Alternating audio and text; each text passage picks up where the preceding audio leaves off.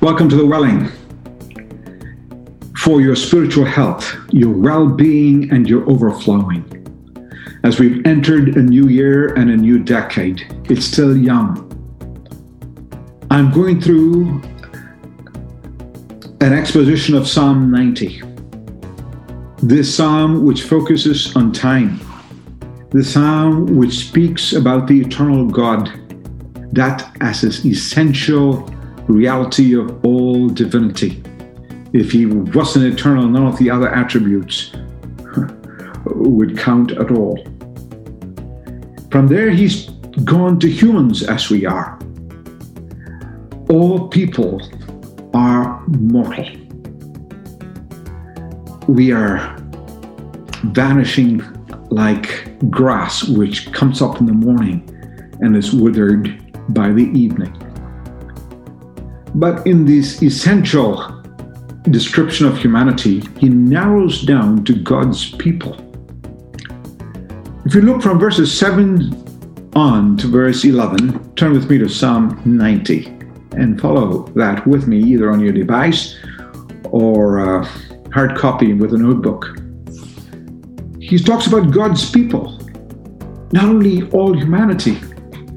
If you notice from verses 7 to 11, there's a lot of first person plural pronouns. We, us, we, our. Verse 7, we have been consumed by your anger, and by your wrath we have been dismayed. We have sensed that kind of an environment at this time.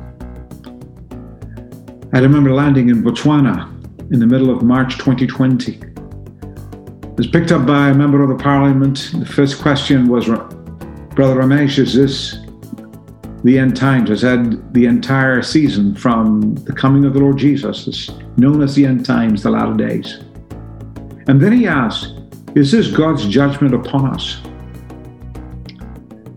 My initial thought was, if God was judging us, none of us would be alive. We'd all be gone. But guess what? There is a theology of pestilence in the Bible. We don't have exhaustive knowledge of what God is doing, but we have some objective knowledge that God is just. And as a result, his wrath is on the human race, which needs to be addressed. Here the psalmist is speaking about God's anger. Look at verse 8. You have placed our iniquities before you. God cannot handle sin. Sin, even the smallest and the most secret of our sins, they generate God's anger because he says our secret sins are seen well in the light of your presence. Now there are small sins and bigger sins that we commit. We know that, for example, when the Lord Jesus looked at Judas and said, he who's committed me to you, Pilate, committed the greater sin. There is a greater sin. Talking about Judas. There are definitely sins which have greater consequences.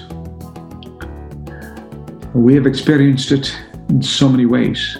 We hide and hide sin, and when it comes up, it blows up everything that's been built. Look at verse 9. For all our days have declined in your fury. This could be from the very beginning of the human race when people had longevity because of good genes, and as sin began to multiply and seated itself in the human constitution, our lives became shorter.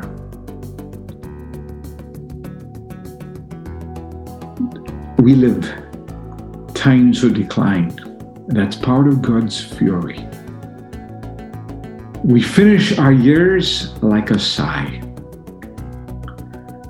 My mother-in-law, I call her my mother-in-love. She's my favorite mother-in-law because I only have one. She's 93 years of age, and today has not been a good day. As I record this, she has broken 5 ribs. She doesn't think she's getting the care that she needs in her physical therapy place. And it's a sigh. It's hard to breathe. It's hard to talk. She's finishing her years. I don't know when your years are going to finish or my years are going to finish. But I hope we can finish without struggle, without shame, without shrinking back, without sorrow. But they will definitely be with a sigh. Verse 10, because the days of our life, they contain 70 years. That was a very long life. And if by reason of strength God gives us 80 years, we push and get another 10 out of it. Even then, those extra years, the pride of those extra years are but labor and sorrow. Isn't that true about you and me? I'm not yet there, but one of my great desires is that when life happens and death comes around, that it will be without sorrow, with dignity, without shame, without pain and struggle, but with a rapidity to it that we will finish life. For soon it is gone and we fly away. Verse 11, who understands the power of your anger? Your fury according to the fear that is due you. When I speak to pre-Christ friends, they don't like the concept of God's wrath, neither do I. But they do really like the concept that God is just. Who wants a God who is unjust, like the corrupt systems and judicial situations of the world? But if God is just, there has to be anger. Wrath is not an attribute of God. Justice is. As a result, it overflows into anger. Is anger against sin, which will be settled by the Lord Jesus when he took God's wrath on himself and became the propitiation and the satisfaction, the expiation of the sins of the whole world, so that today we don't have to live under God's wrath. We'll come to the next section as we engage the eternal in outliving our life, though we cannot outlast our life.